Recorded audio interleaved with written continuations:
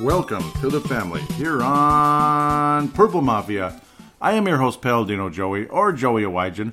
Purple Mafia is available on Apple Podcasts, Google Podcasts, Stitcher, and Double Twist. Thank you once again for joining me today in what was definitely a comfortable win, definitely a very fast game, which I love. The game ended before 3 o'clock.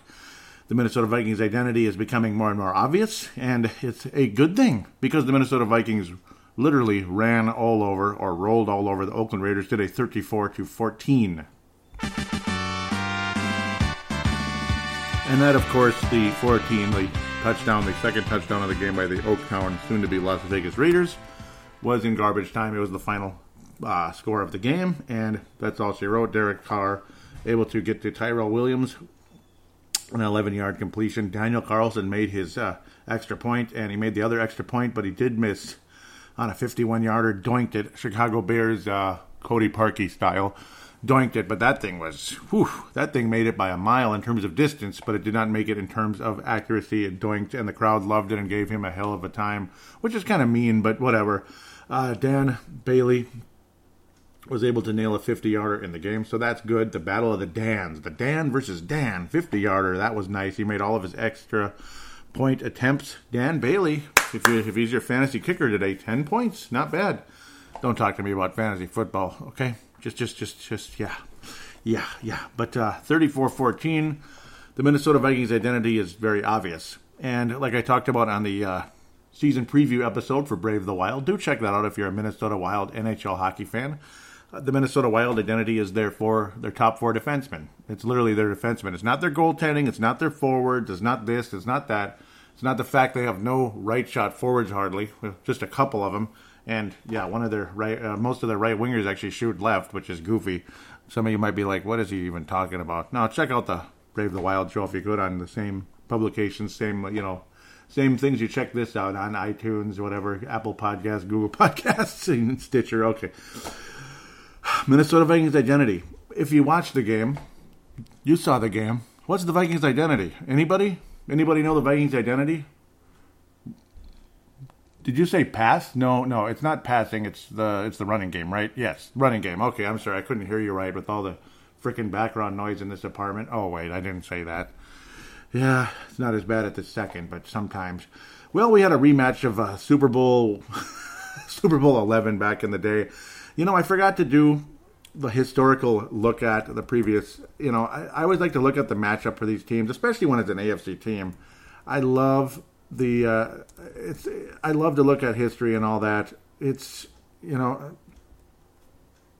something I always have enjoyed. Because, of course, the two clubs haven't played all that often, but we did match up in a Super Bowl. It's always interesting when you see the two teams match up. Oakland Raiders now officially 10-6 versus the Minnesota Vikings. So that's like a NFL season, finally. They finally completed an NFL season of games. Minnesota's been on a little win streak. We're 3 out of the last 4 and 2 in a row against the Oakland Raiders. 2015, the Raiders were getting pretty good that year. That was a fun game, and the Vikings just rolled all over them. Remember Newsom was able to return an interception for a pick six in that game, which really kind of busted things open. And that was when we were like, oh my God, the Vikings are in first place for the first time since, like the Mike Tice era. Okay, not that long. Since the Childress era. It's been a long time. Vikings never were in first place in the Leslie Frazier era. We finished in second, made the wild card and all that cute stuff, but just didn't look good at all with Joe Webb as quarterback. Who cares, right? Let's just move on with all that kind of nonsense. That was a joke. It was disappointing, but it kind of is what it is. Minnesota 34-14. Wouldn't that have been nice if that was the Super Bowl way back in the day, but it wasn't. That was actually only the second time these two teams met. The Raiders have been around for 60 years. That's what that big 60 means on their jerseys. And they started playing each other in 1973 because, of course, the NFL and AFL merged. So the AFL's Oakland Raiders hadn't played the Vikings until 1973. Minnesota won that game and then lost 5 games in a row to the Oakland Raiders, including a 32-14 demolition, where the Vikings on the opening drive of that game with an aging Francis Tarkington fumbled at the goal line. Impressive drive to open up the game and you fumble at the goal line. And that was where I just got up and turned the video off and didn't watch anymore. You know what? It's like that's just all she wrote. That's the history we've been through in the postseason. You got the Los Angeles Raiders in the 80s. The Vikings beat them once in 87 because the Vikings beat a lot of people in 1987. That was a very fun season and a very fun year in the Twin Cities if you're a Minnesota sports fan, except for the North Stars who finished dead last, but that ended up leading to Mike Modano, being taken number 1 overall in the draft, and he's now the business advisor for the Minnesota Wild, and eventually going to be president of hockey operations, I think so. But no, it's been an interesting matchup. Vikings lost 5 in a row. They finally beat the LA Raiders in 87. The LA Raiders, again, Vikings lost to the LA Raiders in 84, a couple of years after they moved to Los Angeles. Kind of a cool name, actually, the Los Angeles Raiders. It brings back memories, actually, even though the Oakland Raiders are the original name, going way back into the early 80s there. In 82, they moved to LA officially and won the Super Bowl as the LA Raiders once. Interesting. They won the Super Bowl as the Oakland Raiders twice, won it as the LA Raiders once. Kind of cool when you sit down and think about that. That is kind of cool. Vikings beat them in 96. I very vaguely remember that game, 1996, because I certainly was watching back then. Vikings snuck into the playoffs that year only to get demolished by the Dallas Cowboys. 2003, that didn't go well. The Raiders were a significantly better team than the Vikings around that time. That was back when the Raiders were a Super Bowl kind of a contender. Of course, that was the year after when they weren't as good. Well, whatever. Vikings beat them in 07 with Dante Culpepper at quarterback. Man, I can't believe it's been that long. 2011, Carson Palmer, the Vikings lost to the Raiders in that game. Carson Palmer, yep, I remember that. And that's the last time the Vikings lost to the Raiders. Beat them pretty good with Derek Carr as quarterback, and now the Vikings 2-0 with Derek Carr as quarterback, and the Minnesota Vikings will never play the Oakland Raiders again unless they move back again. They will be the Las Vegas Raiders next time the Vikings play them, and moving forward. So we'll see if old Chucky is still the coach. Uncle Chucky there. I don't know. Best of luck there. I hope it works out. I'd like to see the Las Vegas Raiders succeed. It's a shame. That's a cool fan base. A little crazy and rowdy with all that face paint, but I guess we all do it. Vikings are warriors too, and they were basically pirates in a lot of ways as well, but in different parts of the world. Raiders are technically, I guess you could say, in the Caribbean area, kind of, sort of. Vikings, obviously, Greenland, Iceland. Yeah, let's move on. Kirk Cousins was sharp, very sharp to open up the game. It was a lot of fun to see, and it's like, of course, the Oakland Raiders' pass defense is not good. It's not good, and Kirk Cousins hit his targets. He nearly threw an interception down the stretch in the game. A couple of passes were not so good, dangerous, thrown right into linebackers and linemen's hands, but luckily were not caught because that's just the Oakland Raiders right now. It's just not a good vibe around that team. They beat Denver, but they're the only team that's the only team they were able to beat, as Denver can't beat anybody, including last week's opponent, and a rematch of another Super Bowl. A couple Super Bowl rematches today, Minnesota and Oakland in the 1976 Super Bowl, of course, early 77, yeah. Pittsburgh, San Francisco never happened. New Orleans, Seattle has never happened. Let's see.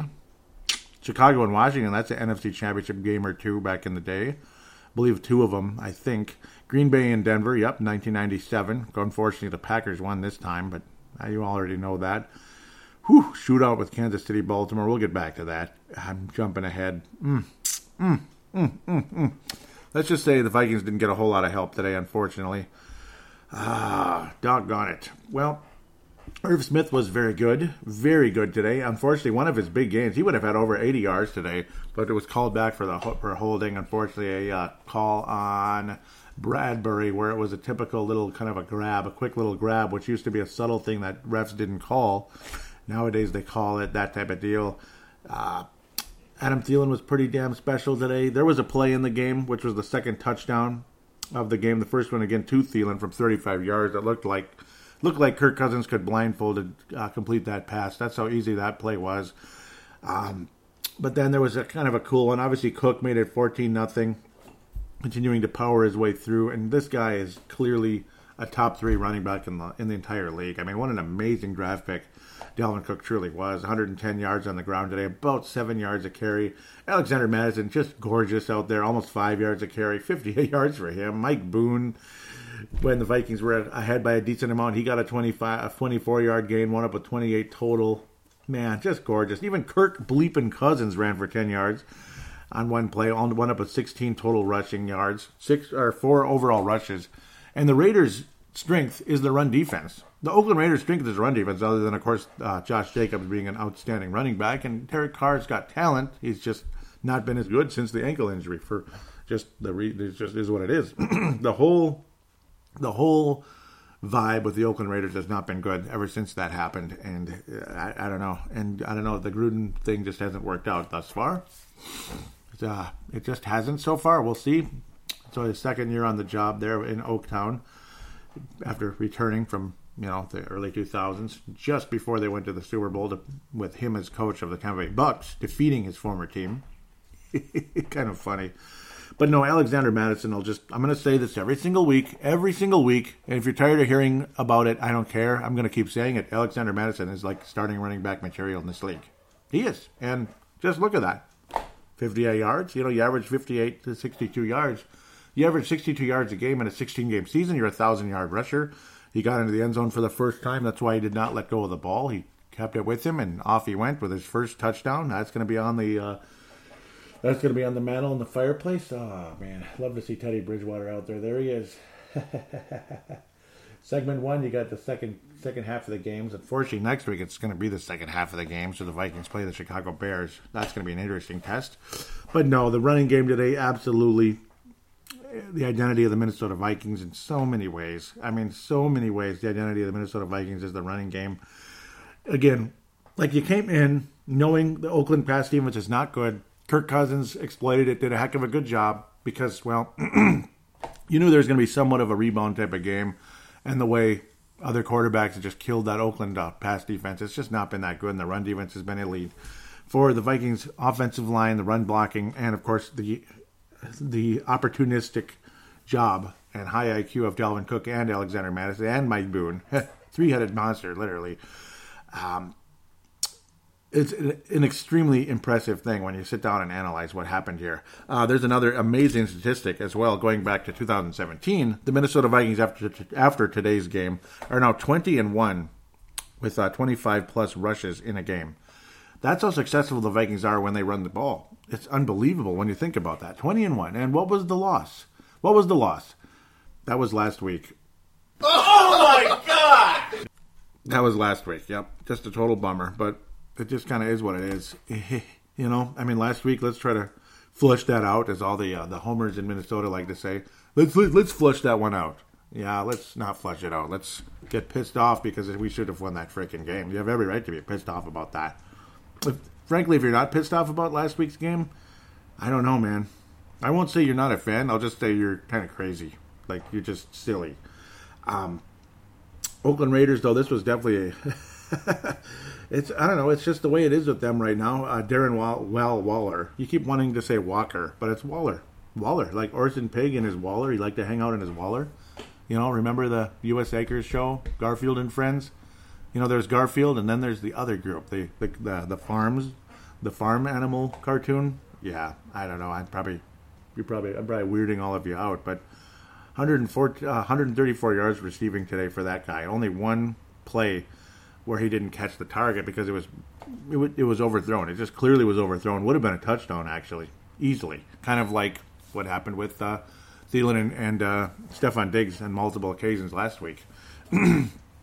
So that just kind of was what that was. Darren Waller, he's got a massive future in the league. Tight end for the Oaktown Raiders. He's going to be in the Pro Bowl, I think, for many years to come. For the Oaktown Raiders, I think Irv Smith's got a chance to be something really good, too. He was wonderful in the game. And again, should have had 4 catches for about 84 yards. Unfortunately, again, called back for holding on Garrett Bradbury. So that's unfortunate. It just kind of is what it is. It is what it is, though. I mean, there's obviously talented players on the Oakland Raiders, so yep, it is what it is. To keep them to 14 is always a good thing. Solid win for the Vikings, blah, blah, blah. You could just go on forever. It was a boring game in a lot of ways because the Vikings took that early lead and just hung on. It was boring in a sense of there wasn't a whole lot to worry about. And sometimes it's good to have a boring game where you can just kind of relax, put your feet up. The swear jar is empty this week. The swear jar is completely empty. Maybe just a bleep when he almost threw an interception, him being Kirk Cousins, of course. But the swear jar, there it is. Did you see the swear jar over there? There's no coins in it this week. So last week, I think it was overflowing with everything. It was overflowing with like dollar coins. That's how many swear words we're talking last week, probably from most people's houses. That was some horse crap. Vikings should have blew the Packers out last week, frankly. I mean, I can't believe how weak the defense showed in that bleeping game. Okay, and other than let's flesh out the garbage time touchdown by the Oaktown Raiders. And if you do that, listen to this statistic: Minnesota had given up 7 points in the last 7 quarters. If that was the case, wrap your head around that. 7 points in the last 7 quarters. That is some pretty amazing stuff. That's a point a quarter, like 1 point a quarter. In the other than that doggone like last second little garbage time. So that's insane, and that's just gorgeous, isn't it? Isn't that beautiful? It's absolutely gorgeous. That's a Super Bowl type of defense, and I hope the Vikings can keep it coming going into next week. That team's offense, I don't think they're as good as the Oakland Raiders. There's some threats, of course. We'll talk about them in a bit, and their defense is going to be doggone difficult to deal with. But if Dalvin Cook and Alexander Mattison and this offensive line are ready to go, Mike Boone, if need be, are ready to go, and Kirk Cousins can protect that football, and the Vikings can protect Kirk Cousins. Probably even more important, like if he's going to have a hard time even handing the ball off, if like Khalil Mack is like already there, ready to go. Boy, interesting. Mike Hughes was able to debut today, and Anthony Barr sat out this week. So good week for him to sit out, I suppose. Getting healthy. Hopefully he's ready to go for the Chicago Bears next week. The big old division game right there on the road in Soldier Field, where the Viking success rate has been putrid, to say the least, other than a couple of awesome years like 94 and 98, where the Vikings killed the Bears in those weeks back in the good old days. But I digress. Mike Hughes, nice return. He was very solid today. It looked like he hasn't missed a beat at all, and that's great. Very nice to see. Vikings defense overall got beat up the middle a bit. I would have to say they did get beat up the middle a bit today. In the later stages, as we moved forward into the second half, Derek Carr started to move the ball into the second quarter, third quarter, this and that, up the middle a bit, but it's forgivable. I mean, you kept the team to 7 points until the last moment. Harrison Smith was able to get an interception today. The Vikings 4 sacks, 0 sacks on Kirk Cousins today, which is outstanding. So, and again, when you hand the ball off enough, Kirk Cousins, doesn't have the ball for very long, obviously, and that's great. Chad Beebe had a couple of decent moments and not so good moments. He muffed a punt. He wasn't that great, obviously. He muffed the punt today. Was called for a personal foul on a play, which cost the Vikings 15 yards, or basically he got lit up. So I'm not sure where the personal foul was there. And now it looks like he might have a broken ankle, very possibly. So once again, Chad Beebe's hurt. He was carted off. Broken ankle. I doubt he's out for the season with that, but I don't know. It's Chad Beebe. I don't know. I don't know what to say about that. Amir Abdullah returned 1 kick, only one, for 25 yards. That's awesome. Awesome return for Amir Abdullah there. But yeah, Beebe's probably done for now. And BC Johnson, let's go. Let's go, BC. Number 81, you're going to see some action from 81. I'm looking forward to that. I think he's a good player. I think the Vikings receiving core is looking good again, one way or another. Chad Beebe obviously had some moments when the last couple of weeks. Today, not so much. BC Johnson's a good wide receiver. Too bad Josh Doxson's hurt. Maybe the Vikings claim somebody or something, depending on what Chad Beebe's situation is, if it is broken or sprained or whatever, depending on how long he's going to be out. But, you still got 4 receivers. You still got, you have 3 receivers. Good Lord. Yeah, you only have 3 receivers. Yeah, Vikings will probably pick up somebody. Doxson won't be back until at least week 9 or something like that, so that's unfortunate. Doxson, God. Just like Sam Dyson with the Twins. Sam Dyson, you get him. We got Sam Dyson, and he's throwing the ball like his arm's about to fall off. Gee, and then we find out it was about to fall off. That's great, isn't it? Isn't that just great? Thank you, San Francisco Giants. Thanks. And then, of course, Josh Doxson. And, never plays it down for the Vikings. That's terrific. It's great. Yep. Colquitt was awesome again. No touchbacks. One of them in the 20. I know you don't care about punting numbers, but hey, he's a good punter, and He didn't fumble the ball or hold the ball wrong, I guess, for the 50-yarder. Dan Bailey nailed that one. Everson Griffin able to get a sack. He was very much involved throughout the entire game today. Trey Wayne's got a ton of tackles. He had some moments, but that meant he also got beat a bit as well. He got beat a bit, but it's going to happen. I mean, no quarterback is going to be 0 for 20 or something out there, so it is what it is. Danielle Hunter was able to add another sack. Eric Wilson, multiple sacks in the game down the stretch. Pretty awesome. What a nice game for Eric Wilson. Pretty damn good showing for that guy. Filling in for Anthony Barr. Eric Wilson, wow, good job. Really good. Marcus Epps, special teams tackle. And Chris Boyd, well, he made up for some awful moments on special teams. A couple of 15-yard penalties and interfering with the returner in the past couple, once in the preseason and once against in the season opener against the Chicago Bears. No, I'm kidding. Atlanta Falcons, of course. I'm just BSing around. But, yep, he had that moment. And today, when Chad Beebe muffed the punt, who was there? Chris Boyd. So thanks. Thank you, Chris Boyd. There you go. There you go. Now you can stay. We're not going to cut you yet, Chris Boyd. If the Vikings need a new wide receiver, maybe Chris Boyd won't be the first guy out the door. Oh, what a bummer. I would hope you won't have to cut anybody depending on what Beebe's situation is. I mean, if he's out for the season, you would hope the Vikings can actually pick somebody up without having to cut someone at that point. The old IR type of deal, injured reserve type of situation, and maybe he isn't out for the year.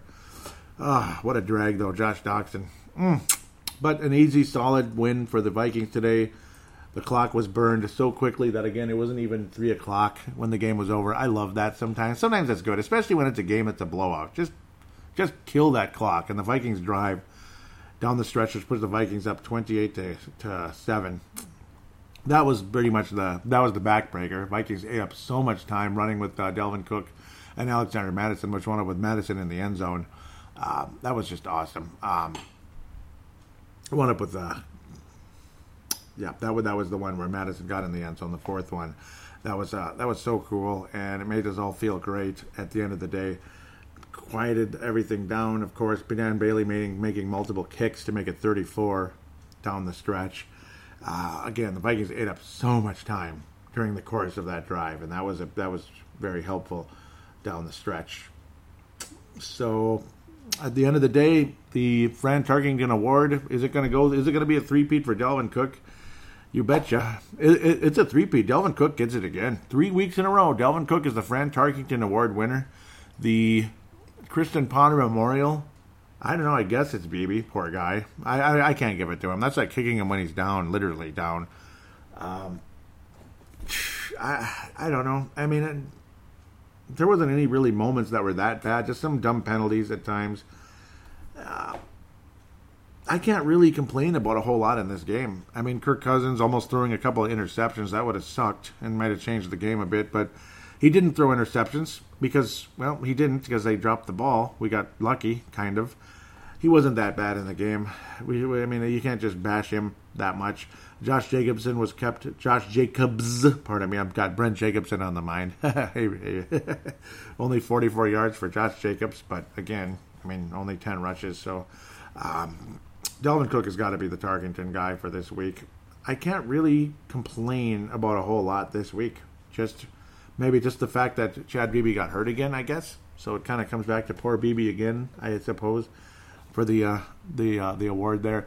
Again, the urban legend is, the urban legend 20-1 when the Vikings run the ball 25 plus times. So the times we didn't, it's like, why didn't you? That's an urban legend. Well, we'll go with that. So there's an urban legend once again this week. With that said, I guess that's a wrap. Just well played, blah, blah, blah. It's a well played game. You can't really complain about a whole lot, which is good. You can't really gush a whole lot either because how good are the Raiders? They're banged up. The morale is not good. The organization hasn't been good really for the last 20-ish years almost. They made the Super Bowl in 2002, and pretty much ever since then, it has been a bleep show. For the most part, other than, wow, they made the playoffs finally, but Derek Carr was out with the broken ankle. And they had their third-string quarterback. Their backup was hurt, too. Third-string quarterback, and, it was just depressing.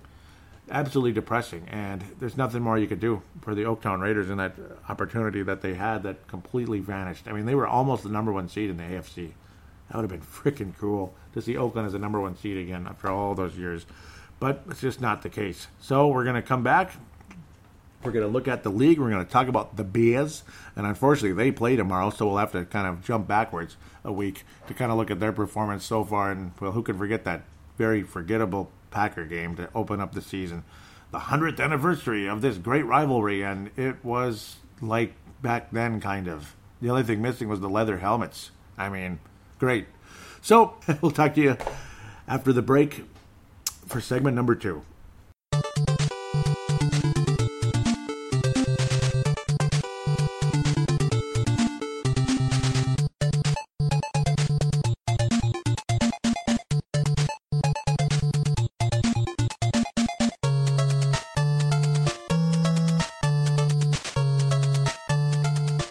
And we are back here on Purple Mafia, segment number 2. Time to look at the NFL, the roundup and such. NFC North, of course, our next opponent doesn't even play until tomorrow night, Monday Night Football. So it is what it is. We'll have to look at the last couple of weeks here with Denver and such. Denver and Green Bay, a couple of barn burners, I guess, if you're turtles and tortoises and stuff. But we'll see. Their defense is pretty damn tough, so that'll definitely be an issue going into next week. And we'll get to that at the end of the segment. Of course, right now, as per usual, as per tradition with Purple Mafia, at least, well, yeah, we'll keep that definitely going next week, because next week is a 3:25 kickoff. Sunday Night Football flashing off in the background here. NBC, you got the Los Angeles Dodgers and Cleveland Indians 3-3 here in the second quarter. Another one of those doozies, another barn burner right now, but it is what it is. You got exciting offenses and all that stuff not being so exciting because the defenses are doing a pretty good job in their place. So that just kind of is what that is. Sorry about that. Cleveland and the Los Angeles Rams wearing those not as exciting white uniforms, but I guess they're better than those weird kind of golden-ish ones. But I'll take the retro ones 10 times over either one. Jacksonville and Tennessee, another Thursday night barn burner or special or whatever you want to call it. Jacksonville Jaguars rolling over the Tennessee Titans. So, well, so much for Tennessee winning the division, I guess. They're sucking 1-2 already. Mariota put up the yards but didn't get the production at all. Only 7 points, and that was like at the end of the game. So that's just not going to get the job done. I suppose they were within striking distance, 10 points, but pretty boring game. And then somebody named Gardner Minshew continues to step up and do really well instead of Nick Foles, who was a Super Bowl hero, as we all know, and stuff. We don't want to remember that too well.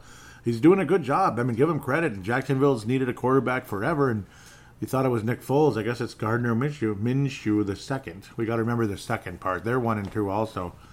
But they now own the tiebreaker over Tennessee, and way to protect home field. Woohoo, I guess. Derrick Henry getting 44 yards on the ground and very kind of grinded out black and blue football. Leonard Fournette was able to scamper over 69 yards, wound up with 66. So, wow, that's what kind of game it was. He scampered for 69 and wound up for 66. That's interesting how that took place. That's quite an anomaly. Talk about an urban legend or phenomena or something like that.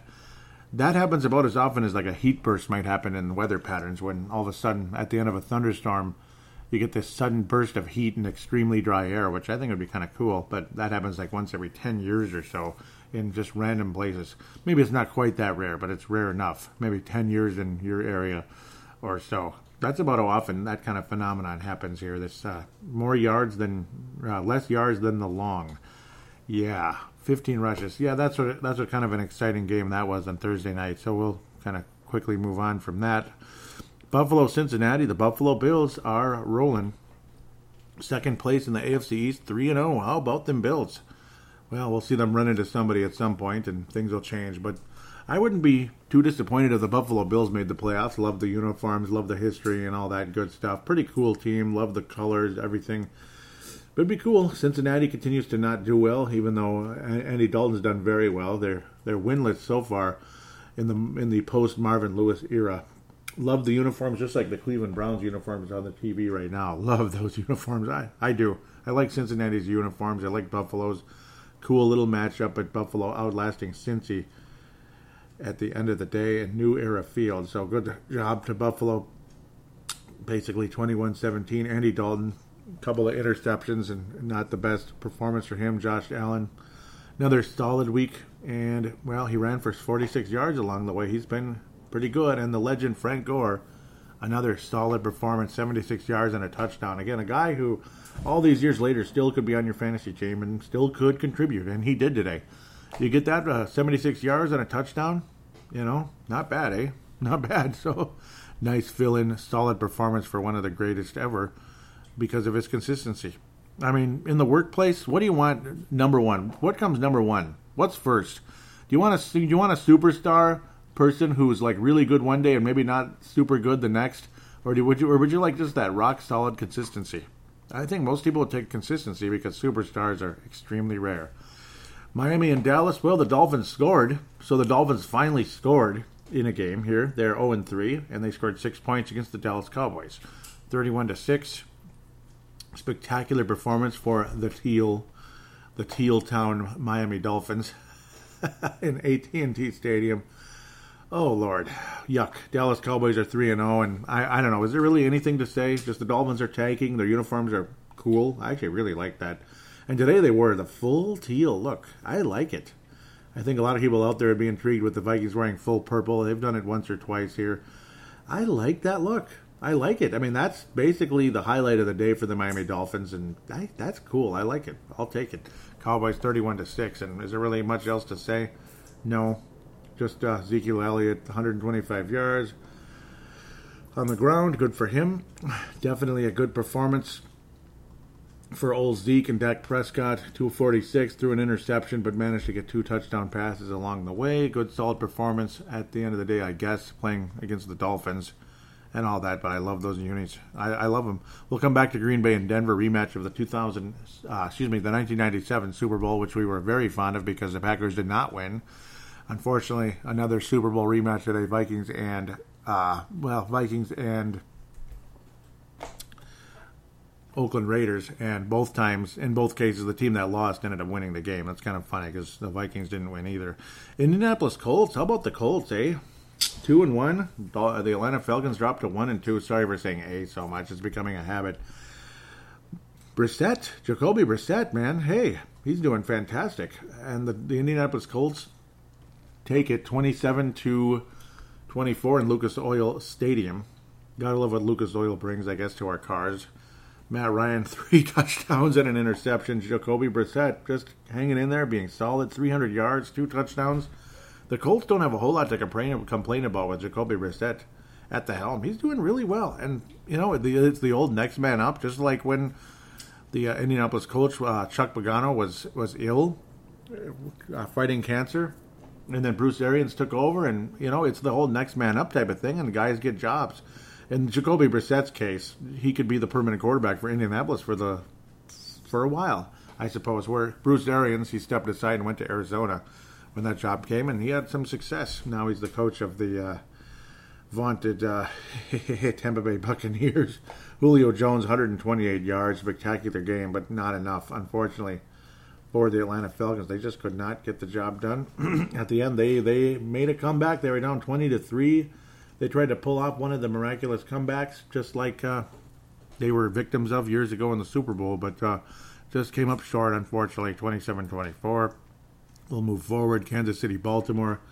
Like a highlight reel with Pat Mahomes. Every week is a highlight reel, isn't it? Patrick Mahomes, 3-0. Kansas City Chiefs, Baltimore loses their first game of the year.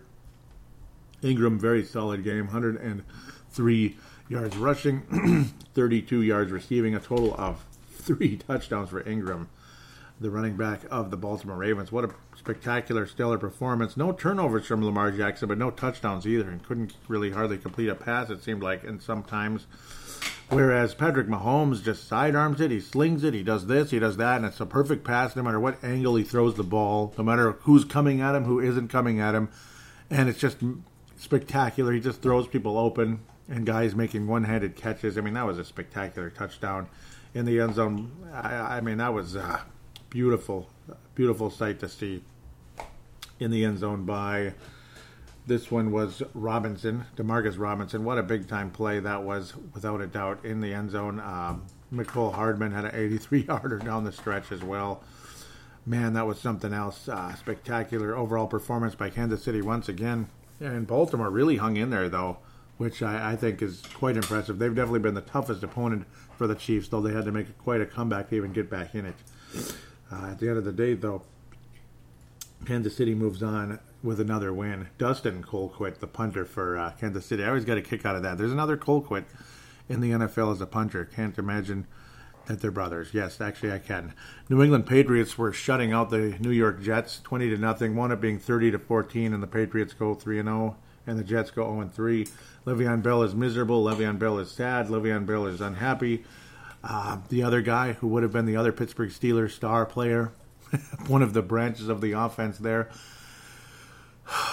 Antonio Brown, obviously released during the course of this week because, it's not worth it. It's not worth the distractions. I don't think it was an immediate thing. It was just like, once you get rape charge conversations coming up and multiple rape charge conversations, it's like, okay, we have to move on because it's not worth it.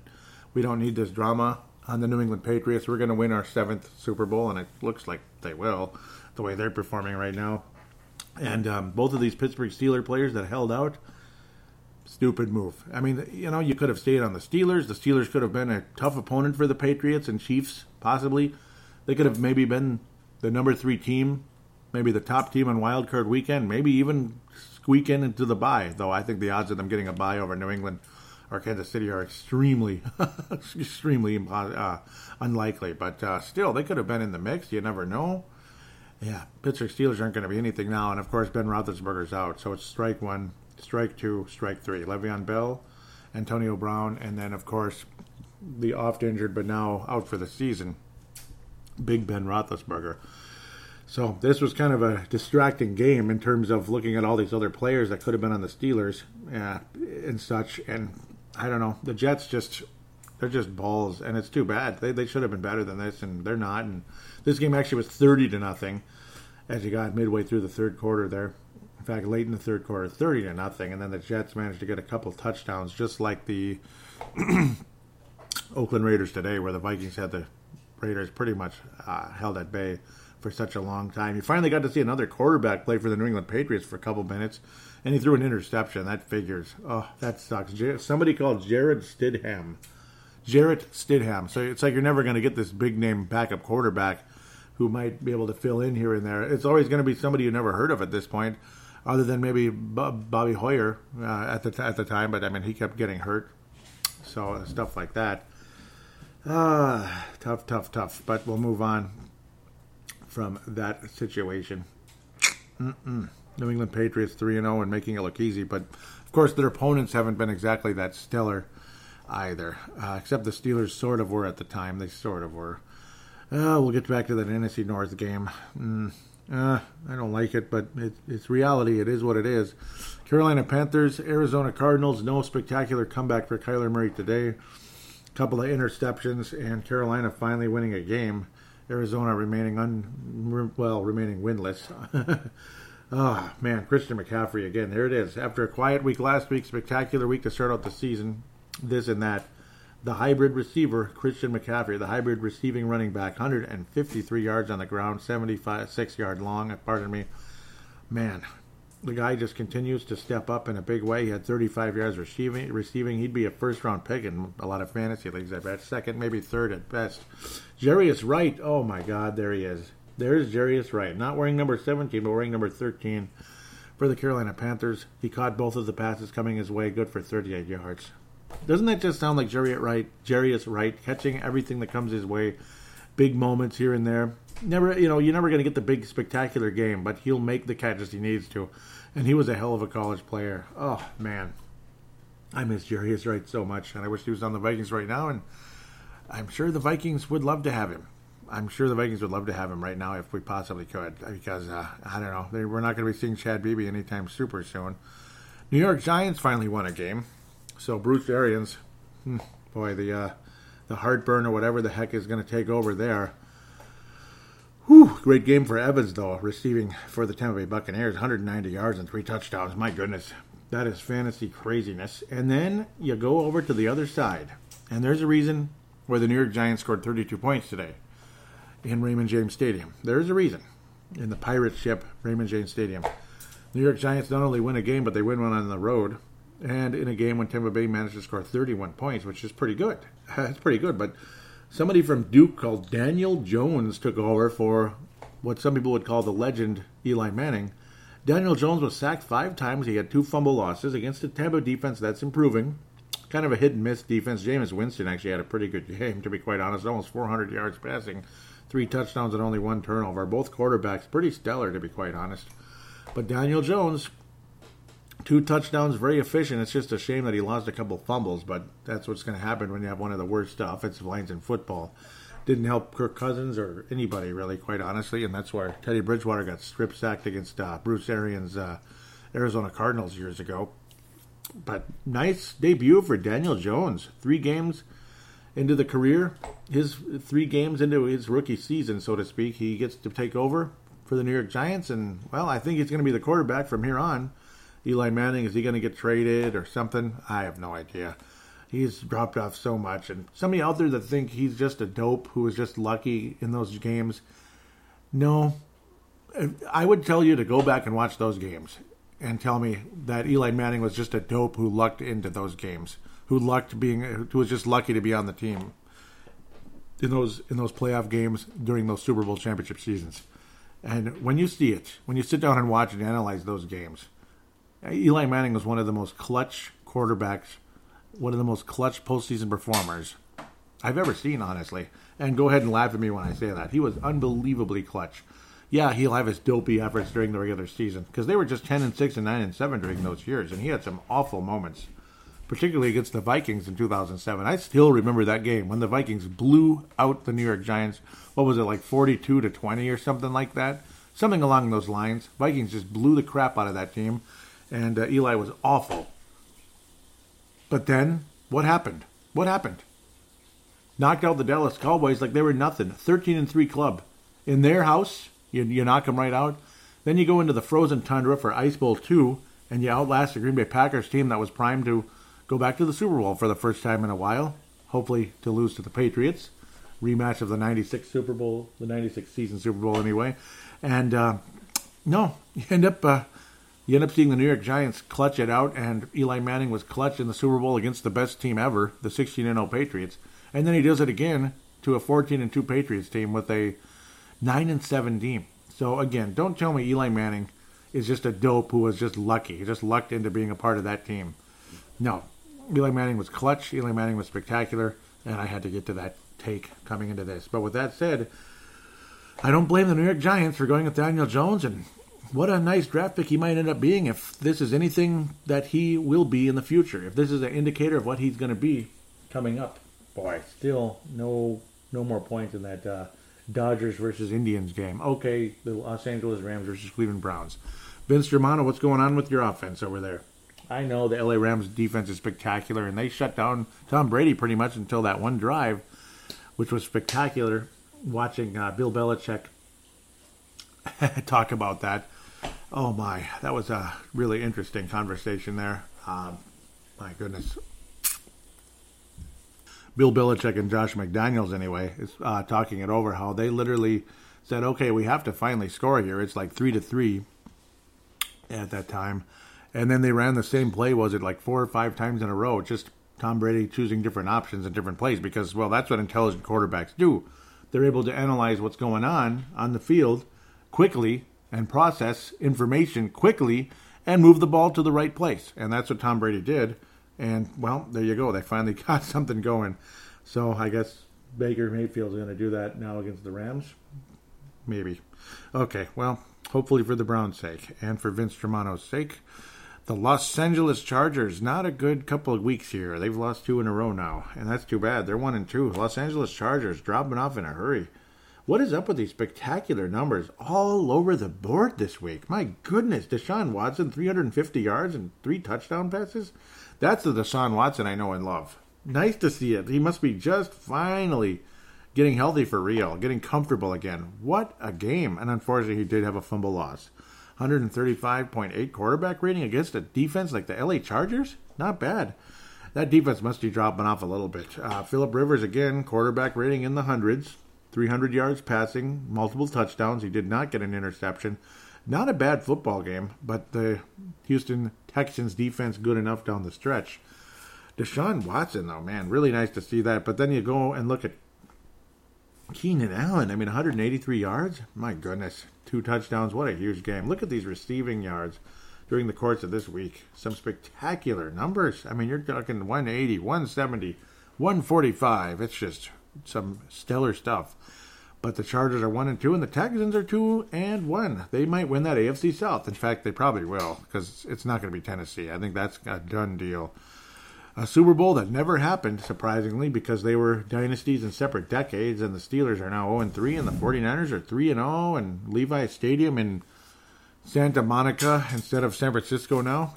Three Candlestick Park, as some people call it. Well, Candlestick Park, 3 Park. Yeah, whatever. It was a field goal fest for the longest time until Jeff Wilson was able to get in the end zone up the middle. Put the San Francisco 49ers ahead for good. Jimmy Garoppolo did not have his best game because Pittsburgh's defense still exists sometimes. They exist a little bit. Mason Rudolph was a bit of a reciprocal. One interception, 2 touchdowns. But they were literally like polar opposites. Like, he had the more efficient touchdown and interception numbers, but really piss poor completion percentage, 20% less, and then about 100 yards less, Mason Rudolph. Quarterback ratings almost exactly the same. In fact, 1. The difference between the quarterback ratings of these guys is 1, which is pretty funny. But Garoppolo and the Niners end up surviving a semi-ugly game in their own park against a pretty good Steelers team. They get the job done at the end of the day. Raheem Mostert wound up with 79 yards rushing, along with Matt Breida, 68. So they're kind of doing running back committee right now without the services of one Jerick McKinnon, who collected a $30 million paycheck, not officially yet, but good number, and unfortunately not working out so great. Seattle Seahawks host the New Orleans Saints with Teddy Bridgewater at quarterback. Yes, I did that on purpose. Teddy Bridgewater, the quarterback of the New Orleans Saints, and 33 points for the Saints against the Seattle Seahawks in CenturyLink Field. Oh my goodness. Teddy Bridgewater showed up, and he's back. Kind of. This is Teddy Bridgewater, the Minnesota Vikings. He attempted only 27 passes, 177 yards, 2 touchdowns. This is the Teddy Bridgewater we remember, where he was efficient, he was solid, and he was accurate. This is Teddy Bridgewater. He's back, and he took a few hits in the game, but he was protected fairly well. He also almost got in the end zone, but didn't quite make it. Tried to leap over the pile and did not get there. He ran for a long of 11. Total of 12 yards, so of course kind of stopped at the goal line there down the stretch, but well played, Teddy. Very nice to see against, again, a defense that still is decent because they've given teams fits during the course of the last few years here still, even though they're not the Legion of Boom anymore. Russell Wilson had some big moments, obviously 406 yards against this Saints defense that sometimes is good, kind of bend but don't break. No turnovers in this game. No fumbles, no interceptions. Interesting by these guys. Quarterback ratings both in the hundreds, but Bridgewater more efficient. Not as spectacular in the numbers department because he didn't attempt 50 passes. He attempted 27. But this is a classic Teddy Bridgewater game where he was very solid, very good, and quite honestly above average. He's an above average quarterback, Teddy Bridgewater, and I'd take him back. I'm going to keep saying it. I'd take him back. We can all be scared about his knee and terrified about his knee, but that's why you have a backup quarterback that's competent. Sean Mannion is okay. At least somebody's heard of him a little bit, I guess. He's okay. He's got an arm, too. So imagine if you had Bridgewater and Sean Mannion or Trevor Siemian last year. I don't know. I guess I'm just stuck in the past, and there's not a whole lot we can do. Teddy Bridgewater's going to get paid by the Saints or the Dolphins or something at some point. I don't think the Dolphins are going to go after him this time because Josh Rosen's just amazing. No, not yet. Seattle with some dumb penalties down the stretch. Will Lutz missed a 50-yarder, and then there was offsides, and guess what happened? Offsides on a 4th and 4. What happens? 5-yard penalty, and 4 is less than 5, isn't it? And yeah, that ended up proving lethal for the Seattle Seahawks down the stretch, who are making a pretty nice comeback in that 4th quarter, but it would not be enough due to stupid idiot mistakes like that. No, I didn't want either team to win. No, I wanted New Orleans to win because of Teddy Bridgewater. I hate the Saints, but Teddy Bridgewater's the quarterback, so I can actually kind of like the Saints for once, and I've hated Seattle since they've existed. I hate the Seahawks. I just can't stand them. Maybe I liked them in the 80s a little bit, but yeah, kind of. That's going way back in the day when they had a wide receiver named Kurt Warner. Wrap your head around that. They had a wide receiver named Kurt Warner, and it was spelled exactly the same. That's funny. That's really, really funny. I find that hilarious. Green Bay Packers, Denver Broncos. Well, it's a rematch of the Super Bowl years ago. Was it Super Bowl 33, I believe? Yeah, yay. 27-16. The bleeping Packers won, and they're 3-0. I hate this. I just hate it. Denver Broncos suck. They're gonna, they're gonna be in the top 5 of the draft this year, and maybe they'll finally get their replacement for John Elway, because they never really have. I mean, Jay Cutler, no. Joe Flacco, he's just a Band-Aid. He's just, ugh. There's just nothing left. And he's younger than Aaron Rodgers, isn't he? Or is he about the same age? Maybe about that. Yeah, I don't know. Aaron Rodgers was solid. It's funny, because Rodgers just completes his passes when he needs to, and then the rest of the game, it's like the stifling defense of the Vikings or the Bears or even Denver's defense is actually not that bad. It's really not. Frustrates the hell out of him the rest of the game. But then, okay, now he'll complete what he needs to and this and that. And Green Bay's defense is very good, and they're wearing those goofy uniforms again. Well, I guess they're classic. They're blue and yellow and stuff. And I don't know. They're okay. Aaron Jones got in the end zone twice, and he was a frustration for the Vikings. Only managed 1.9 yards a carry.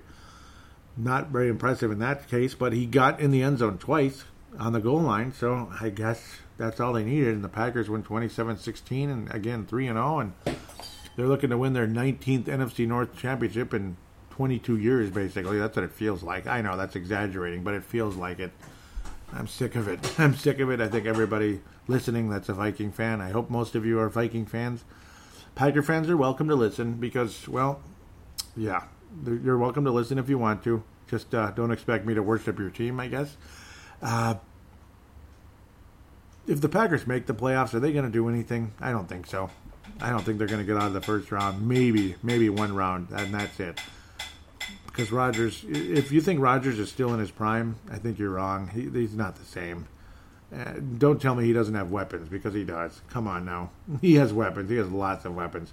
Are you telling me Devontae Adams isn't a weapon? That guy's a weapon, man. Jimmy Graham was supposed to be, but it didn't work out too well. Let's go to another team that's undefeated, and it's driving me nuts, and it's driving everybody nuts.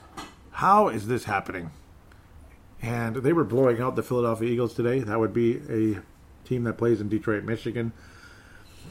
The royal blue, or I guess it's kind of more of a skyish blue. I don't know what it is. It's not royal blue. It's a little lighter. The silver and the blue. The Detroit Lions, just like the Hopkins Royals. Yeah, we're happy for you. 27-24 over the Philadelphia Eagles. Carson Wentz is more talented than Nick Foles. But that's it. Sometimes talent isn't everything. There's got to be that it factor. Nick Foles has the it factor, and Wentz so far hasn't. He kind of did during that 2017 season, but ever since then, the magic has disappeared. Kind of similar when Derek Carr got hurt. Hasn't been the same since he got hurt. And it's like, I don't know. I don't know. Carson Wentz was pretty damn spectacular that year, and a lot of people thought the Eagles were going to go 15-1 and win the Super Bowl and stuff. Well, they won the Super Bowl, but with a different guy leading the way. Marvin Jones managed to get 101 yards receiving for the Detroit Lions, and we're happy for him.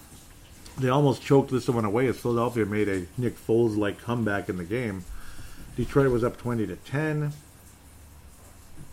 at halftime, 20-10. I mean, that's not the biggest lead ever, especially on the road. But still, they almost choked it away, and they managed to make the big stops when they needed to. And well, Matt Patricia was supposed to be a defensive-minded coach, and quite frankly, his defenses have done good enough. Bend but no break, I guess, which they kind of were in New England, and they didn't break. They did not break, to give them credit. The Eagles are 1-2, surprisingly. The Philadelphia Eagles are now 1-2. The Detroit Lions are 2-1. Forgive me for the background noise here. Again, we're a busy couple, so it just kind of is what it is. Detroit Lions, Detroit Lions are 2-0-1 and undefeated. Green Bay Packers officially in first. Detroit Lions, well, all alone in second because of their weird record. Vikings, well, we're 2-1. We're 2-1, but we're in third. And now we get to play the Bears, but they get to play tomorrow. They get to play against the Washington Redskins tomorrow. So the Bears are probably going to be 2-1, even though it's a road game. So road games aren't the easiest thing ever. It just kind of is what it is. It's going to be another division rival, NFC North, and it's going to be exciting and all that. 3:25 kickoff in Chicago, Soldier Field. FedEx Field, though, coming up tomorrow. So we're going to have to look at the previous weeks. And really, what is there to say? Chicago's defense is really damn good, really elite. Khalil Mack is one of the best players in the NFL. He's not just one of the best linebackers. He's not just one of the best defensive players. He's one of the best players in all of football. He's been unbelievable. He had boring games against the Denver Broncos and that awful game against the Packers. That was pretty lame, to say the least. 16-14 again last time against the Denver Broncos. Eddie Pinheiro was spectacular, making all those kicks and all that good stuff. But Mitchell Trubisky, I mean, you went against the Denver defense, that's pretty good. You went against the Green Bay defense, that's pretty good. Now you're going to go against the Viking defense, that's pretty good. So it is what it is. The Bears did not play well at home last time around. They managed only 3 lousy points at the end of the day. 16-14. Again, over the Denver Broncos. Not a spectacular game by any stretch. Just the Chicago defense got the job done when they needed to. You got another former Vikings special teams player returning to action, Cordero Patterson, per se. You had Daniel Carlson again doink it up the uprights. Cordero Patterson had a 46-yard play in the game. Did not get in the end zone or anything, but it was a big play that helped the Bears get in position down the stretch. David Montgomery. David Montgomery ran for 18 rushes in the game, only 62 yards. Tariq Cohen, he's had his moments. He doesn't have his moments. David Montgomery's been good. Cohen's been okay. This and that. Cohen is just, he's had his moments. He's kind of a back and forth player, receiving and rushing. This and that. He definitely has his value. More of a receiving back than a running back, to be quite honest. And he's got ability to make plays. Kind of a tricky, kind of a third down kind of a back, I guess. Kind of like, I guess, what Jerick McKinnon was for the Minnesota Vikings, where Montgomery's the main cog, of course. Mitchell Trubisky, I mean, with this Vikings defense, to me, there's no reason the Vikings can't beat the Chicago Bears. David Montgomery, he's the main running back for the Bears, to be quite honest, but he hasn't had a whole lot of spectacular start to his career. At the end of the day, 80 yards so far on the ground. He's averaging 40 yards a game. He's a third-round pick. I mean, so is Jerick McKinnon, so it's not like he's a spectacular player. He got from Iowa State, 222-pound physical guy, more of a thunder type of a running back. I think the Vikings will be fine. I mean, this offense is so bad. It's just a matter of that hopefully you pray to God Kirk Cousins doesn't get goaded into some stupid mistakes. You pray to God that the Minnesota Vikings defense comes to play. The whole point is, if the Vikings defense can hold up, there's just no reason why the Minnesota Vikings cannot beat the Chicago Bears. What happened when the Vikings lost to Green Bay in Lambeau Field was falling behind. That's what happened. That's honest to God why the Vikings lost that game, because then we had to rely so much on Kirk Cousins. Kirk Cousins had to attempt so many passes, and then that defense goaded him into multiple stupid idiot mistakes. And plus, Kirk Cousins was off from like the word go. He was just off. And when you're down 21-0, you can't run the whole time. You can run more than normal because our running game is probably as good as it is in the NFL right now. Honest to God, we look like the late 90s Broncos in the Terrell Davis era. We do. We have one of the best running offenses I've seen, and I got to think it's probably the best running offense the Vikings have had. It's only 3 games into the season, but, I mean, just take a look. Have you ever heard me call a Minnesota Vikings running back the Fran Tarkington Award winner of the week for the first 3 weeks of the season? I don't think you've ever heard that before. So that's quite an urban legend in itself. Mitchell Trubisky can be goaded into mistakes, and the way this Vikings defense has been stifling teams basically the last 2 games, other than that first quarter, which sucked hard in Green Bay. Other than that, I mean, it's been how was the play, Mrs. Lincoln, for the opposing offense, for Aaron Rodgers, and today for Derek Carr. It's not been a pretty sight. And, of course, opposing running backs, except for Aaron Bleepin Jones gaining 6 or 7 yards. But that was, again, 6 or 7 yards a carry, basically. But that was, again, in that awful first quarter for the most part. Trubisky is not Aaron Rodgers, where he's going to make spectacular clutch plays late in the game. Or maybe he'll suck for a while and then take over when it matters, which is what Aaron Rodgers does at this stage of his career. He has to kind of pace himself, and then here comes the big moment. No matter how frustrated he's been with all the tough defenses he's played against, like Minnesota, Denver, and Chicago, he's gotten the job done, and that's why the Packers are 3-0. The whole point here is just don't rely on Kirk Cousins. You just pray to God this Vikings team can survive without relying on Kirk Cousins. And something you're seeing right here and right now, well, Royce Freeman averaged 4.9 yards a carry. Phillip Lindsay, 2.8. Nothing spectacular with the Denver Broncos running game there, but not bad, though. Not bad in terms of it's not like when the Raiders last week really were shutting down the Kansas City running back there in LaShawn McCoy.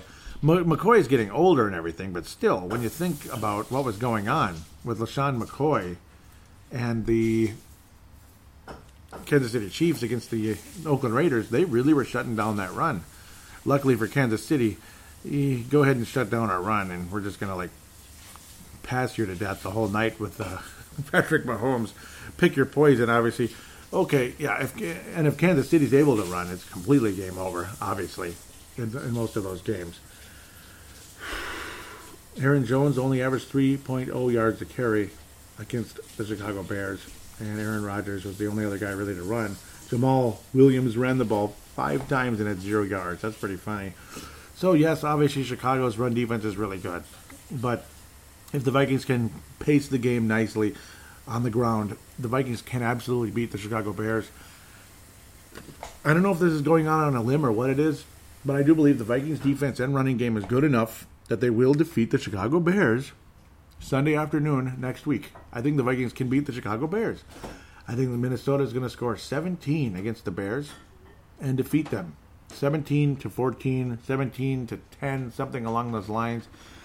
I think Minnesota's going to win the game. I think we're going to run the ball and get in the end zone, and that's just the only way to do it, obviously, and complete a couple passes. It's going to be a very frustrating game. You'll probably see a turnover or two.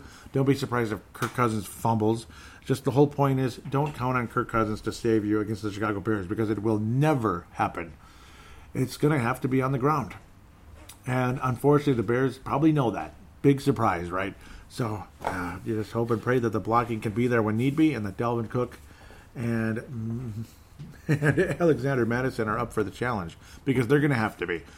But I do believe the Vikings will gut this out, something along the lines of 17-14. Very, very close game. Hopefully Dan Bailey can hit that clutch kick late in the game if need be, or Minnesota will have a big enough lead and the defense makes the stop down the stretch that we won't have to worry about Dan Bailey making a kick with 0 time left on the clock, like a walk-off type of situation. But if the Minnesota Vikings are able to defeat the Chicago Bears next Sunday and get to 3-1, I mean, I think there's a pretty good chance this team is legit. And I mean, when you have a defense and a running game like this is a pretty damn good football team. They're definitely different than last year. Definitely. The defense is coming out of the gate strong and staying strong, other than that gosh darn first quarter of the Packers. If the Bears start scoring points early and often in the game, I think it's over. Honestly, because you're not going to score in this offense, especially when you have to rely on Kirk Cousins to airmail you back in the game, because it's just not going to happen. It's just not. So why even count on that happening? With that said, Minnesota wins the game 17-14. Close, grinded out football, black and blue division like the old days. And I mean absolutely like the old days. Walter Payton and, of course, the legendary Chuck Foreman. Walter Payton, Chuck Foreman, and of course you had your Tarkington and all that good stuff. But yeah, I'm looking more towards Walter Payton, Chuck Foreman. Hopefully the Bears don't have Walter Payton. I don't think they do. I think the Vikings have Walter Payton in this game. At the end of the day, I think the Vikings are the ones with the Walter Payton player, who's probably going to be, if healthy, a Hall of Fame running back, and I don't think so. I mean, I don't think there's any doubt that the Vikings do have that type of guy long term. It's going to be a lot of fun. It's going to be a lot of fun. So, with that said, we'll take a quick break and come back for some fan interaction right after this.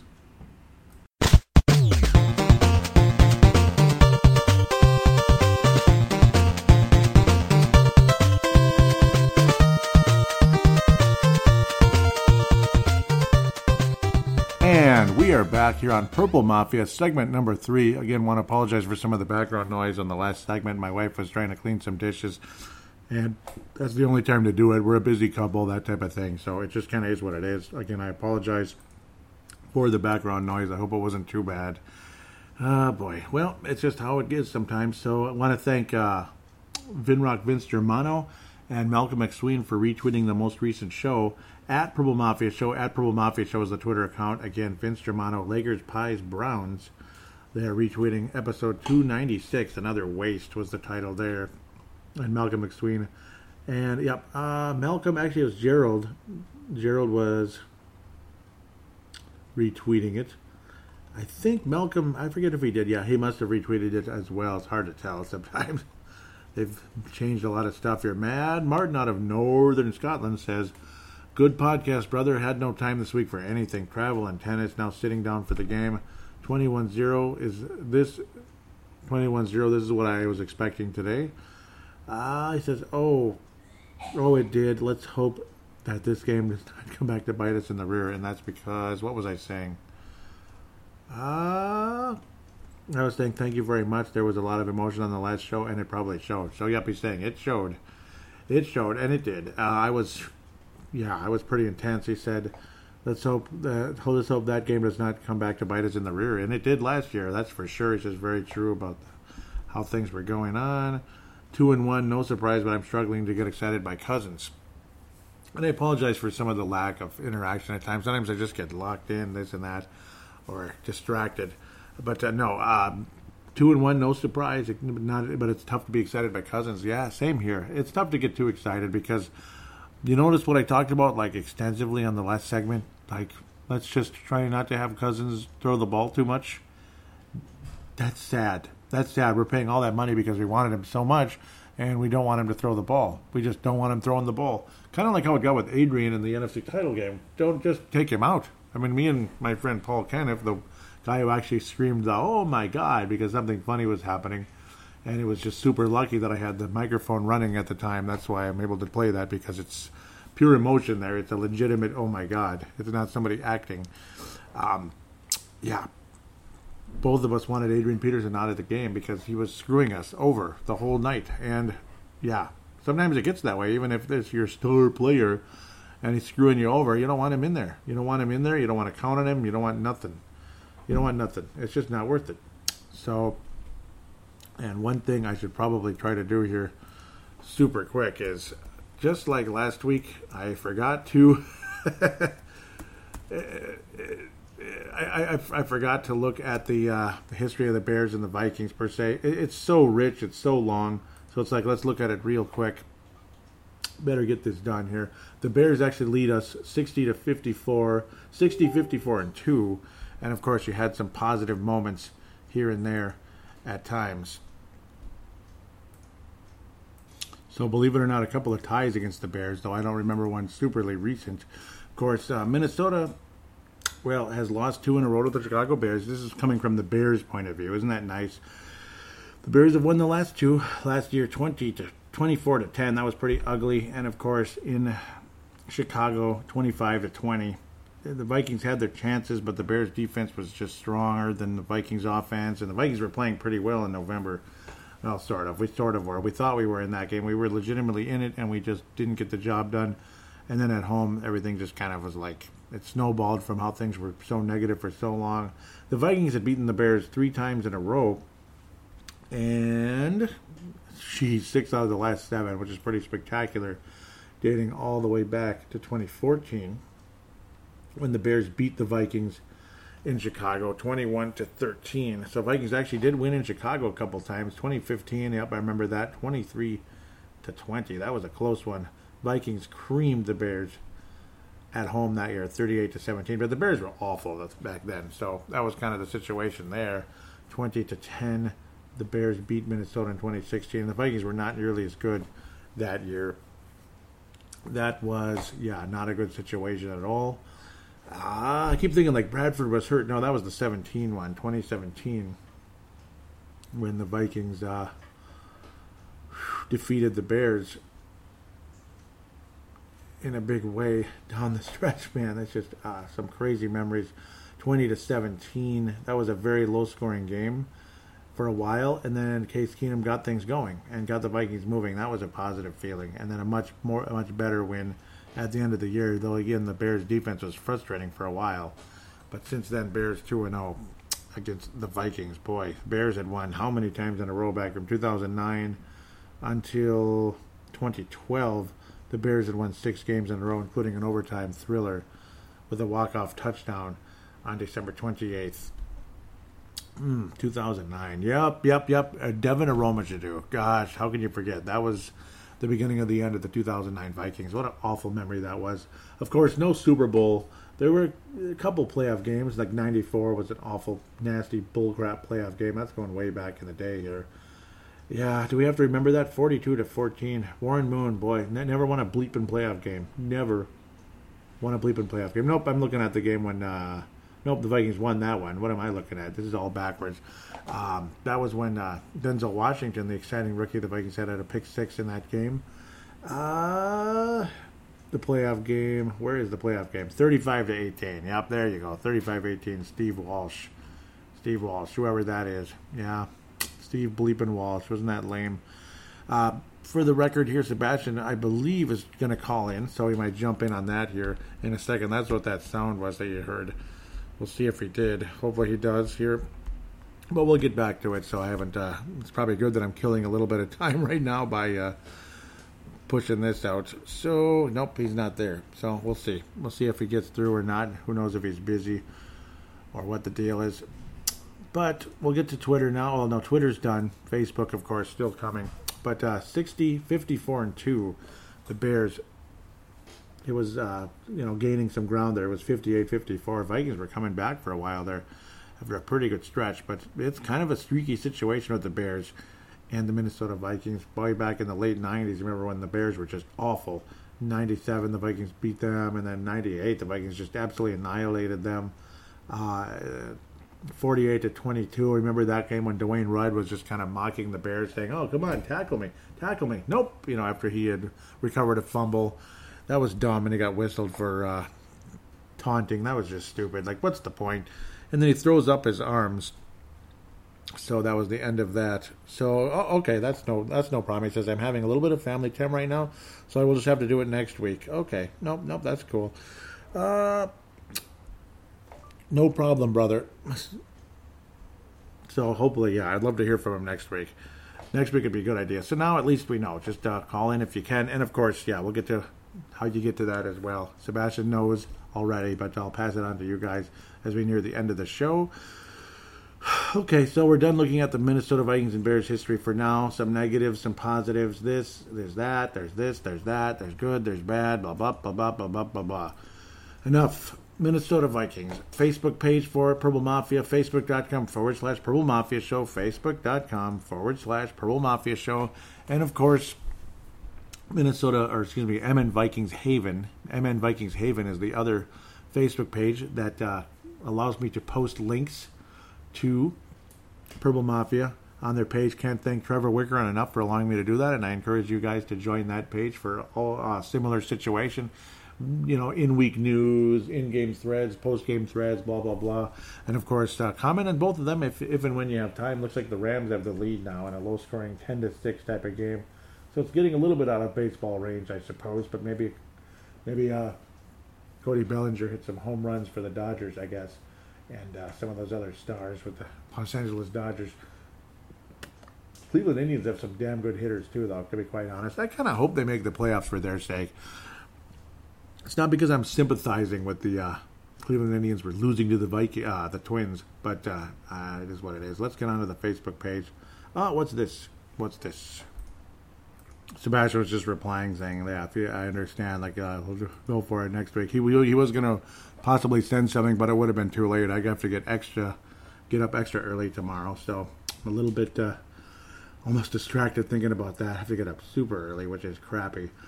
So let's continue off of last week. Another waste and all that good stuff. That was the frustration. Tanae Brown out of New Zealand says, great name for the show. So frustrating. And Gerald String says, thank you so much. Joey, thank you so much for the Bronze Star. Really appreciate the time, work, and effort you put in for the Purple Mafia gang. Yes, what a weird game. These divisional games always do have crazy twists and turns. Food for thought. NFL single season rushing record is 2105. Delvin Cook is on pace right now for 2120. Any chance the Saints would trade up for Teddy? The trade is even up for Teddy.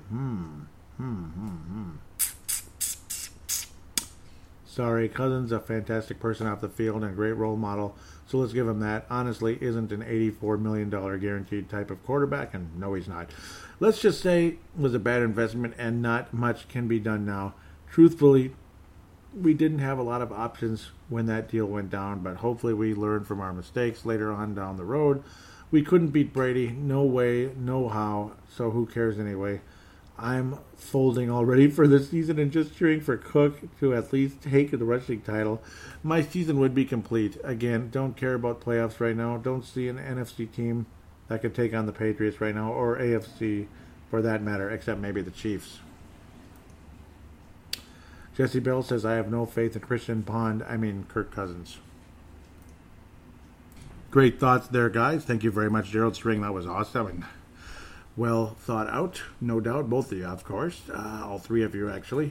Report, the Vikings have made substantive inquiry for Jalen Ramsey, and that conversation still is out there for the Jacksonville Jaguars star cornerback, and a lot of people believe that would be a wise move, and maybe we can't keep Trey Waynes. Maybe he's priced himself out of the Vikings, blah, blah, blah. Well, we'll see. He's got a little bit of an attitude, but if he can play, and if he can be happy here, and with a defense like this, how can you not be happy? Let's go for it. I say go for it if the asking price isn't too psychotic from the Jacksonville Jaguars. Brent Jake out of Lakeville says, I know he's a bit of a diva, maybe a locker room cancer, but a very talented player. I'd do the deal depending on who/what we'd have to give up, and contingent on him re-signing to a deal that won't hamstring us cap-wise next year. I agree with that 100%, Brent. That is exactly my thoughts on the whole thing. I couldn't have said it better, honestly. Couldn't have said it better. Brent McCarthy out of South Dakota says, and Hill, that would be, again, Holden Hill, will be back soon. We would be set at the position. Absolutely, we would be. Trey Waynes and Boone and a draft pick. Mike Boone, huh? Mike Boone of the Jaguars. That would be interesting. Brent McCarthy with both of those comments there from South Dakota. Mark Carlson out of Iowa says, who wouldn't want out of Jacksonville? Let's make it happen. All he has to do is complain about his helmet. Yep, just like Mr. Brown. Whew. Yeah, now he's talking about that he's done with the NFL. So he might very well be done with the NFL, and it's kind of sad. You know, all that talent and just, I don't know. And he just can't keep his head on straight, literally. Brett McCarthy says then Rhodes and him could be shut down corners. Hughes a backup. Yeah, and Hughes could ultimately replace Rhodes someday as well, I think, because Rhodes isn't going to be here forever. That's kind of a done deal, I think, for a lot of people. Mike Hughes will play today versus the Raiders. Brett McCarthy says great. So, yep, and it was great. I don't think he was being sarcastic there. Of course he wasn't. And he was good. Was Mr. Trey Waynes. No, was Mr. Mike Hughes. I loved the logos I put up there. This reminded me of the 90s, like the early 90s, like 92, 95, like Vikings and Raiders. But for some reason, the Raiders logo was mirrored. I don't know why that was, other than maybe it's a way to like avoid copyright infringement, I guess, over a doggone picture, but I guess it is. I was talking about the flea flicker during the course of the game. That was the Raiders' first touchdown, actually, was drawn with the flea flicker. And I was talking about how back in the 90s, you know, the Vikings haven't done a flea flicker since Brian Billick was the coordinator, I think. Maybe we've had one or two. I could probably count on one hand how many flea flickers the Vikings have done. Back in those days, remember how effective that flea flicker was? Cunningham to Moss, and then come 99, you never saw it again, ever. And then the doggone cover 2 took over, and then years later, teams switched from the vertical passing game to the West Coast.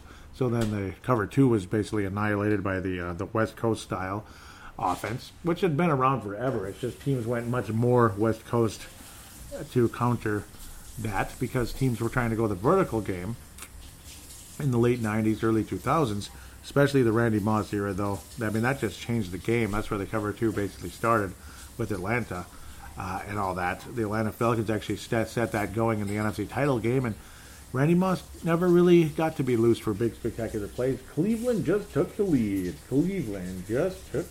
I love it. Cleveland Browns taking the lead over the LA Rams. I like it. That's cool.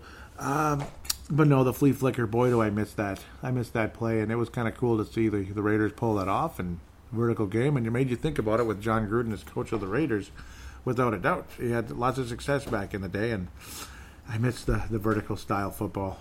The West Coast is what it is, but I miss that vertical style of football. Obviously, you have to have a good offensive line, and things have to time exactly right, this and that. Kirk Cousins had his good moments. There's Sebastian saying ready for football with the youngster there. And it was Carl, his lovely wife there. And, of course, Sebastian wearing a Sam Bradford jersey with the number 8. Not Kirk Cousins, but Sam Bradford, number 8 for the Minnesota Vikings. We talked about it a bit. I was actually in church when we were kind of going back and forth a little bit. Brief conversation about how the guy had like a beautiful arm. It's just he just couldn't stay freaking healthy. His knees are like, I don't know, just that of like somebody who doesn't have healthy knees, like a 99-year-old. It's just such a shame. Such a shame because Bradford could have been a hell of a quarterback. There's a reason he was taken so early in the draft, and there was a time before the injuries that the guy was actually a very athletic running quarterback back in his days at Oklahoma. Crazy to imagine Sam Bradford being a mobile quarterback, but he was. He was in college before the injuries started happening. Damn shame. Brett McCarthy was saying, let's put last week behind us, move forward. The third game, the rust should be shaken off. Let's get it together. Offense and go for the win. Defense play strong like the second half last week. Goal for the win, and that's literally exactly what happened. Josh Mayer Henry out of Colorado says, ready for week 3, need to get back on track. Kurt back, love. Wade Bear Lake says, let's get them, boys. That's all I can think of to say right now, and that's pretty much what happened. Poetic Justice from Gerald String out of Nebraska says, sort of nice missed field goal. Yep, he was laughing at the young man called Dan Carlson of the Raiders. Robin Jocelyn says, Skull. Sebastian Barton having some fun there as well. Kendricks was really, really good. Kendricks was really good. Let's see, all the comments. I think I have all of them here already. I'm not sure exactly what's happening. This stupid page always acts up on me. Isn't that just great when that happens? Might as well head on to the post-game thread. Boy, it's pretty quiet. Oof, extremely quiet. But I think a lot of people were just comfortable with this game. They're like, we got this. It's not too much drama. This and that. Like last week was nothing but drama. Mark Carlson, Iowa, says, I loved the solid running game by the Vikings today. Was it me, or were the Raiders so slow on defense? I don't know. Just the Vikings, maybe they were a little bit. They did have a lot of injuries. They've been suffering one injury after another, and it's just, I don't know. I mean, it's next man up, and sometimes when it's next man up, it's just the next man ain't nearly as good as the previous guy. Mark continues saying, the way they responded and reacted did not seem to the level I would expect.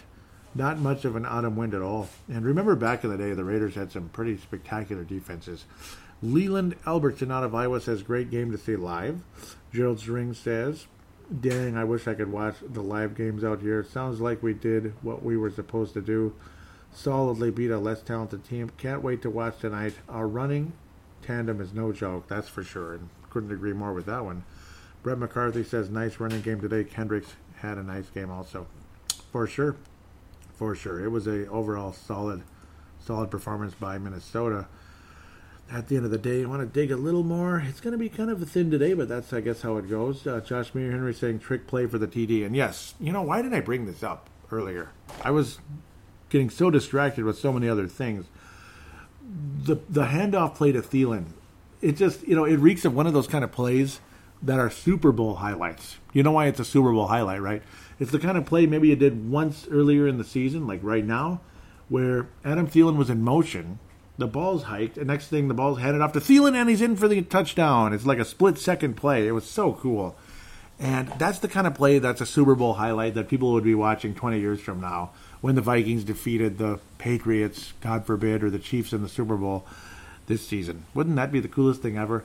Like you made that play right there. Now save it for the Super Bowl, for that big moment late in the second quarter, kind of like what the Eagles did to the Patriots in U.S. Bank Stadium in Super Bowl 52. This one would be Super Bowl 54 coming up, which will be the Vikings' victorious day, hopefully.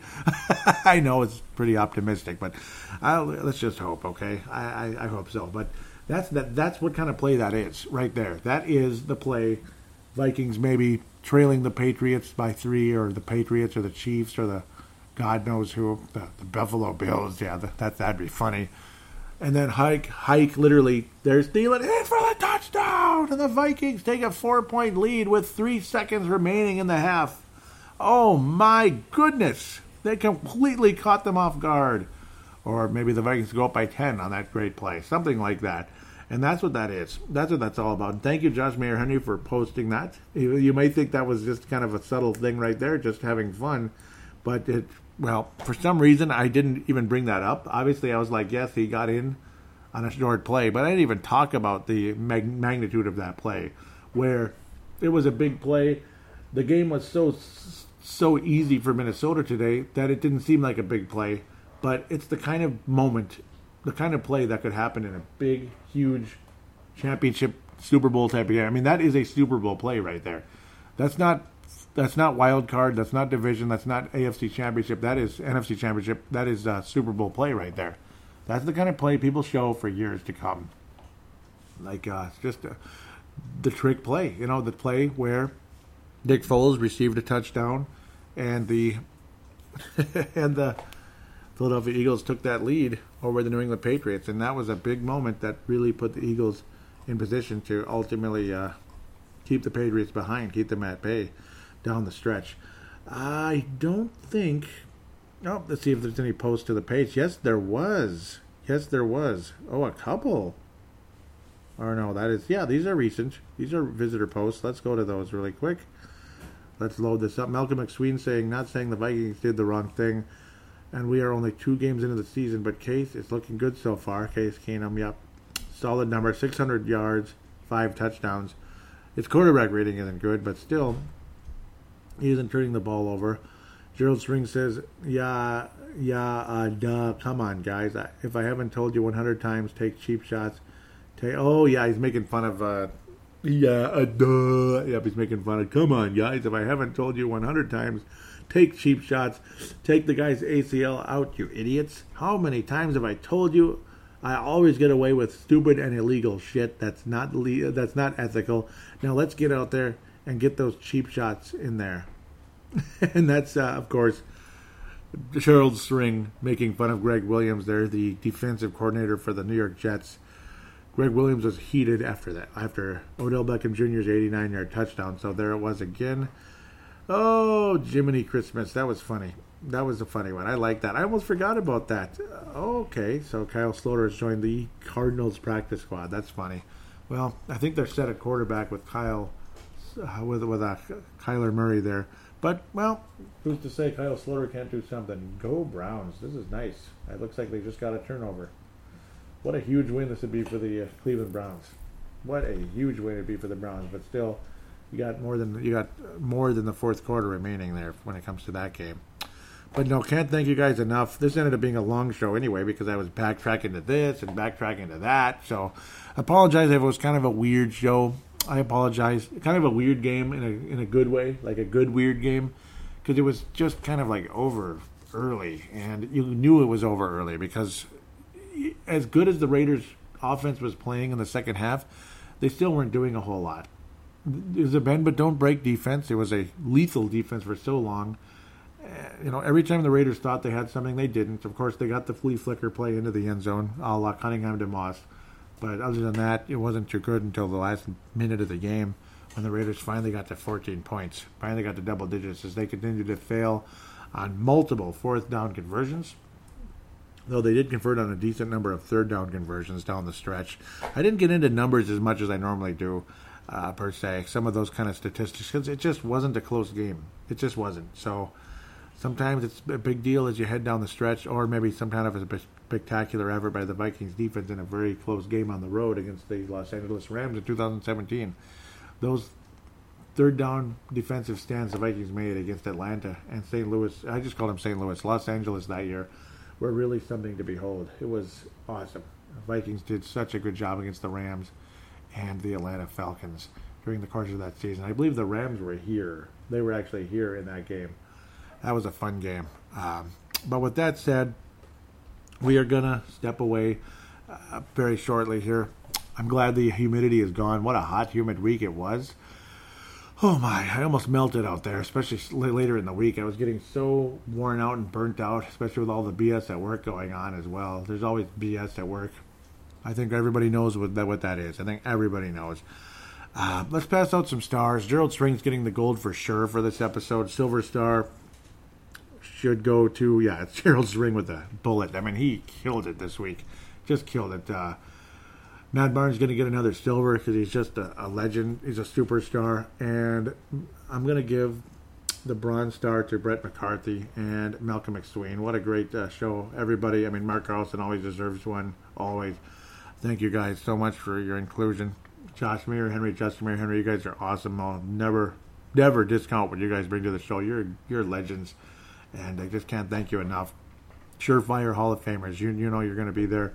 One guy I want to give a shout out to, I hope he hasn't disappeared and left the show because I haven't been hearing from him anymore and I'm kind of sad about it, is Cedric Paulding. Cedric Paulding, Bat Signal, shout out to Cedric Paulding from Mississippi. Where have you been? I hope I didn't turn you off and scare you away somehow. I hope that hasn't been the case. I haven't heard from him in a long time and it's a shame. I missed him. Hope to hear from you again. Yankee. Yankee wasn't on today. That's how it goes, unfortunately, because it's so busy. Sebastian Balls is a Hall of Famer, obviously, and he's going to get on the show next week with his voice. That's going to be great. Can't wait to hear that. Hopefully after a Minnesota Vikings victory over the Bears around 6:30 p.m. And Sebastian, if and when you're listening to this episode, major thing, if you could call in pretty quick after the game. And this is what I want to tell everybody again. Now when I get to the calling in situation here, the phone line is 209-736-7877, 209-736-7877. It is a voicemail. Do treat it as such. Mention you're calling in for the Purple Mafia show. Do your statement, shout out, comment, question, and opine. Greatly appreciated always. It's a 3-minute limit, so do be aware of that.